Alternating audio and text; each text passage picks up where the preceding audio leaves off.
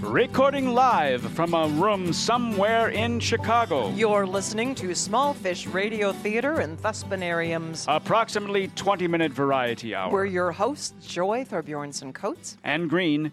We're sharing the podcast waves with... Miss Kitten. Sharon Phillips. Mark Cater and special guest... Stanisław Lucjan Piotrusz Winiarski. What? But you can call me Stan. Who is this, and what has he done with Herzovi? Not sure. Just roll with it. He could be CIA. Welcome to the show, Stan. Happy to be here. Hopefully you won't change your mind about that once you've spent some time with, her. Her? That one with the headphones and just, the hair. Just don't hurt her. She means well. She really does. All right. We're ready, right? And we'll kick things off with This Week in Collective Anxiety, sharing the angst to make it a little less angsty. This week, the downfall of our democracy via nuclear annihilation. Stan, why don't you say that? Nuclear annihilation. Have some fun with it. Nuclear annihilation. Nuclear annihilation. Nuclear annihilation. Yes. Oh, nice. Pretty good. Anyway, yeah, there's nuclear annihilation, but... But what? The North Pole is moving east. The magnetic North Pole, that is. Not the geographic North Pole. That's still in the same place. I was noticing a disturbance in the force. Me too. They say the poles might even flip. Oh, hey, Stan. Hear that? The poles might even flip. Czy mówisz to po polsku do ciebie albo angielsku? You see, it's like this. The magnetic poles have shifted before. The last pole flip was about 780,000 years ago, so another is long overdue. What? Cool. That could leave us without a magnetic shield. I would bet we're at risk for a devastating stream of malevolent cosmic radiation that would wreak havoc. The Earth? It's moving? Always and forever. Oh, yeah. I forgot. The more we cause the Earth to wobble with all this warming and melting of glaciers and redistribution of mass, the more quickly this magnetic pole drifts. What if we all stand really still? No wobbling. Everybody. 1, 2, 3, freeze! Yeah, nice try. Should I get my affairs in order? Oh, there's probably no point. I knew I shouldn't have wasted my time cleaning my sock drawer last week. Maybe I should get going on that bucket list of mine. That's enough. And now, a word from our sponsor. Tired of paying bills, buying groceries, dealing with expensive home repairs, higher education, and God forbid, saving for the future? Weary of spending any money on anything other than things that are fun, interesting, and exciting? Here at Squander Blowed-Off and Rash Financial Services, we'll get you enjoying your dollars well before retirement age because, well, how much fun can you really have when you're old, Modeled on government systems, we'll assist you in accumulating debt by spending everything you have and everything you don't have in the pursuit of making hay while the sun shines. Squander Blowed-Off and Rash. After all, you can't take it with you. Hey, you got the number for them? Since the North Pole is moving and we're about to be inundated with a devastating stream of malevolent cosmic radiation, just saying.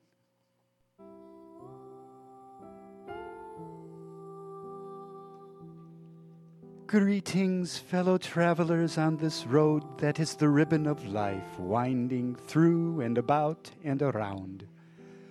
Today's message of hope and peace should be received as a yoga pose we like to call cleaning the litter box. First, stick your bum in the air. Do not inhale, but hold your breath. Scoop and dance to the commode and dump. Hold the pose while you imagine how much smarter it would have been to have a dog. And exhale. Do this as many times as necessary. Now, I give you Miss Stella with your horoscope. Yo there. I'm Stella with today's word from the stars. This week, Forgive yourself for everything you did and didn't do. It's all okay. All those things you did or did not do will be there again next week to haunt you either way you look at it. Even the fact that you resisted the urge to buy cookies at the grocery store will come back to haunt you, usually around 11:30 at night. If there are consequences on the horizon for what is done and not done, well, there's your answer to whatever the question is. And as we inhale and exhale once more, we bid you Namaste. Hey, time for Better Health, where we give you simple guidelines on how not to get sick and keel over. This week we explore decluttering as a path to a happier, healthier lifestyle, getting rid of things that no longer bring you joy. Washing dishes doesn't bring me joy, so I have thrown all of my dishes away, and now I have nothing left to cook with, and I am dang hungry. Another thing that does not bring me joy is cleaning my house, so I sold it. Now I live in my car, and I have no belongings, and it's damn depressing. I should never have started because now I have nothing, and I wish I had it all back, even the books. Decluttering, don't bother. The sock drawer will be a mess within a week anyway. Until next time, wash your hands, drink your water, and get your sleep.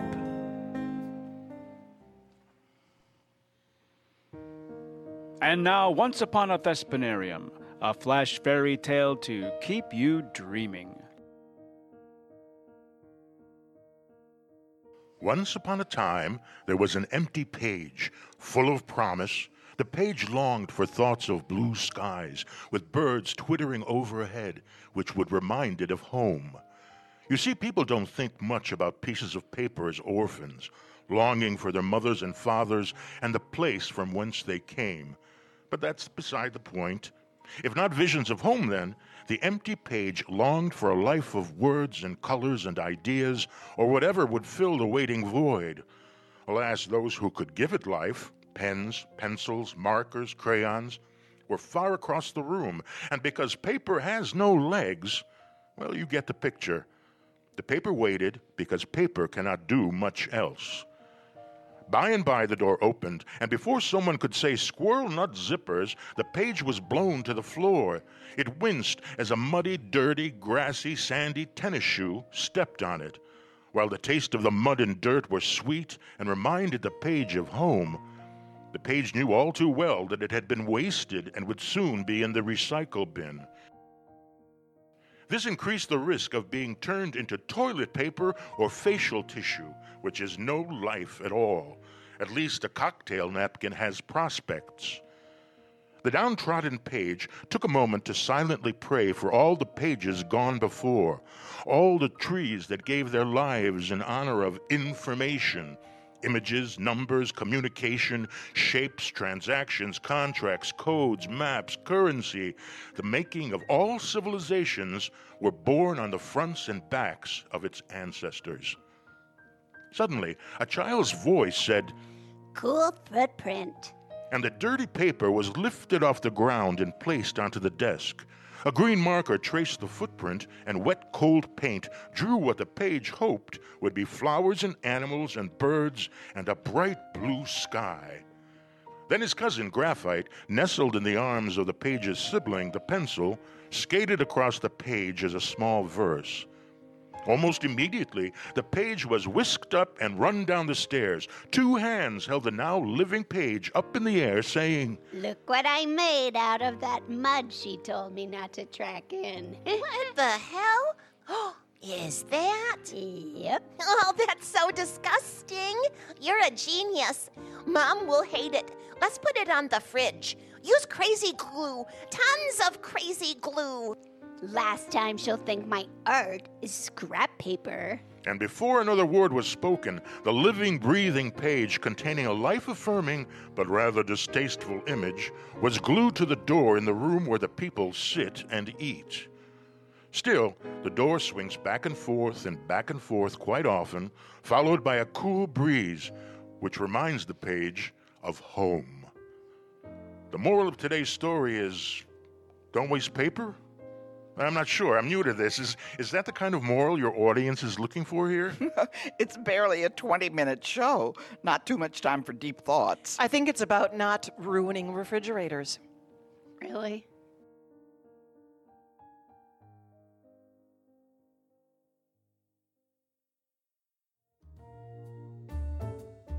Hello, I'm Alphonse, and you're right here on the runway of life in small fish fashion. This week's trending topic, I have to say, is an emergency episode. Because, well, neon. People, I know the world can be a gloomy, dark, sad place. But the answer is not decking ourselves out in neon, yellow, pink, or orange. Make it stop. Oh, so if you see neon, don't touch it. Don't wear it. Run away. This too shall pass. Unless, of course, you're a crossing guard, cycling in the dark, or a construction worker.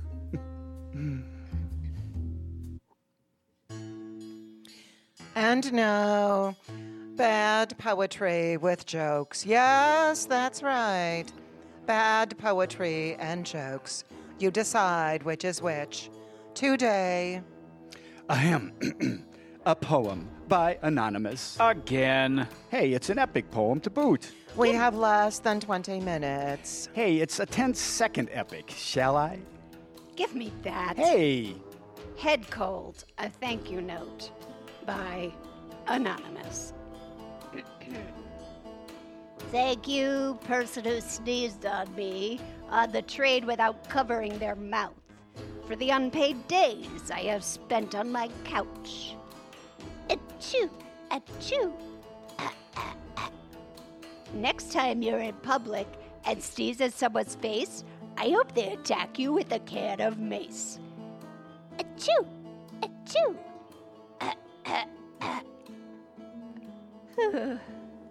That's it?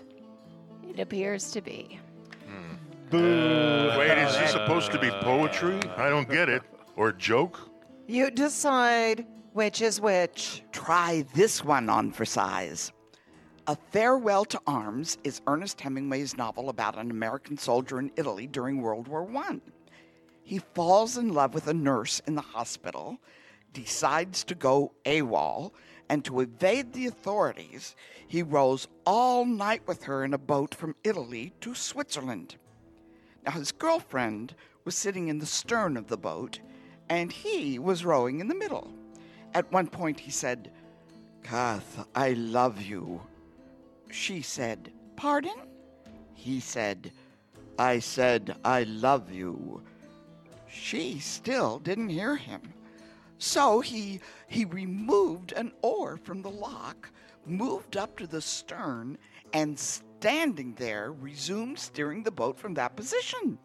He said again, "I love you." She said, "I love you too, but why are you standing there sculling when you can do so much better rowing where you were?" He said, "You are undoubtedly right. I just sculled to say I love you." Oh, jeez. Who would even take time to write a joke that bad on paper? Apparently we would. I thought the moral was not to waste paper. Or time. That was bad poetry with jokes. Tune in next time to find out whether we have finally canceled this segment. Time for Real Lives Of, the show where you get to experience, almost firsthand, some of the weirdest lives on the planet. Today's feature, Professional Apologizers. Hello? Can I help you? No, it's more like, can we help you? You do see the sign here. The permanent one that says no soliciting. I'm not soliciting. I'm here to apologize on behalf of Larry. Come again. Larry desires me to say he is sorry. Huh? Gang, hit it. He's sorry, he's sorry. Didn't mean to break your foot. He's sorry. He's sorry. That's true. But that's not all.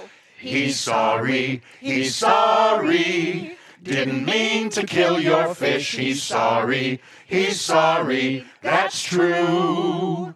When you started dating, he didn't know things would get so serious. Your quirky habits and cranky mood was making him delirious. He's sorry. He's sorry. Didn't mean to get involved. He's sorry. He's sorry. You're through. Let me get this straight. He can't come tell me this himself. He considered that, ma'am, but last time you punched him in the neck, remember? That wasn't nice. If you'd like us to apologize to him for you, we'll offer you a 2-for-1 deal. Fat chance. If you would just accept his apology and sign here, we'll be on our way then. No. Lady, we can't get paid if you don't. That ain't my problem. And on top of not accepting his apology, you now need to apologize for insulting me. Or we could break your other foot and then you'd think again. How about we just break a window? No, last time we did that, they docked us. If you would just sign here and then we can... If you don't apologize right now, I'm calling the police. So on top of not getting paid, you'll get arrested for harassment. Oh, not that again. You guys will never get promoted to the corporate level if we get arrested again. Excuse me. Guys, huddle.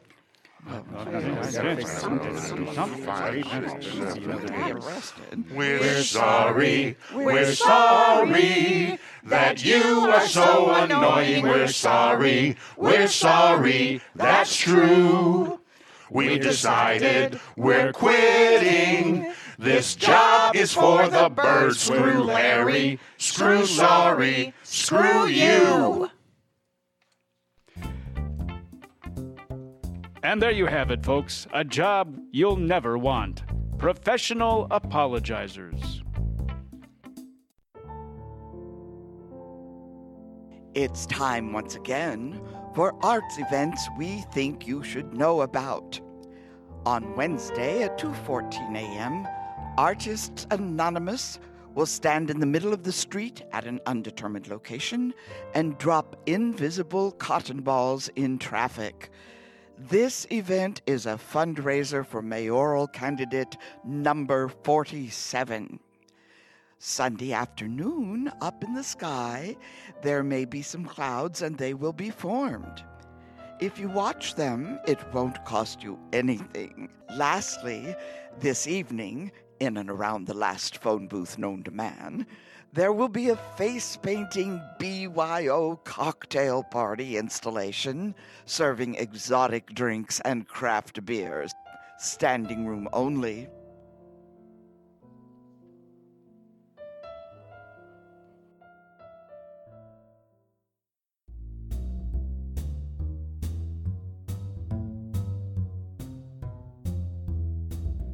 Tired of binge watching your favorite shows all by yourself but don't want to leave the house? BingeBots has companions at the ready. Delivered by drone, BingeBots come small enough to fit in your lap and large enough to snuggle on a cold winter night. Available in human, feline, and talking dog models, BingeBots will respond to your reactions, shush you when appropriate, and discuss the show with you afterward. Your BingeBot will even recommend what to watch next. Order BingeBots Deluxe and enjoy voice activation of just about anything. BingeBots, taking the lonely out of watching alone.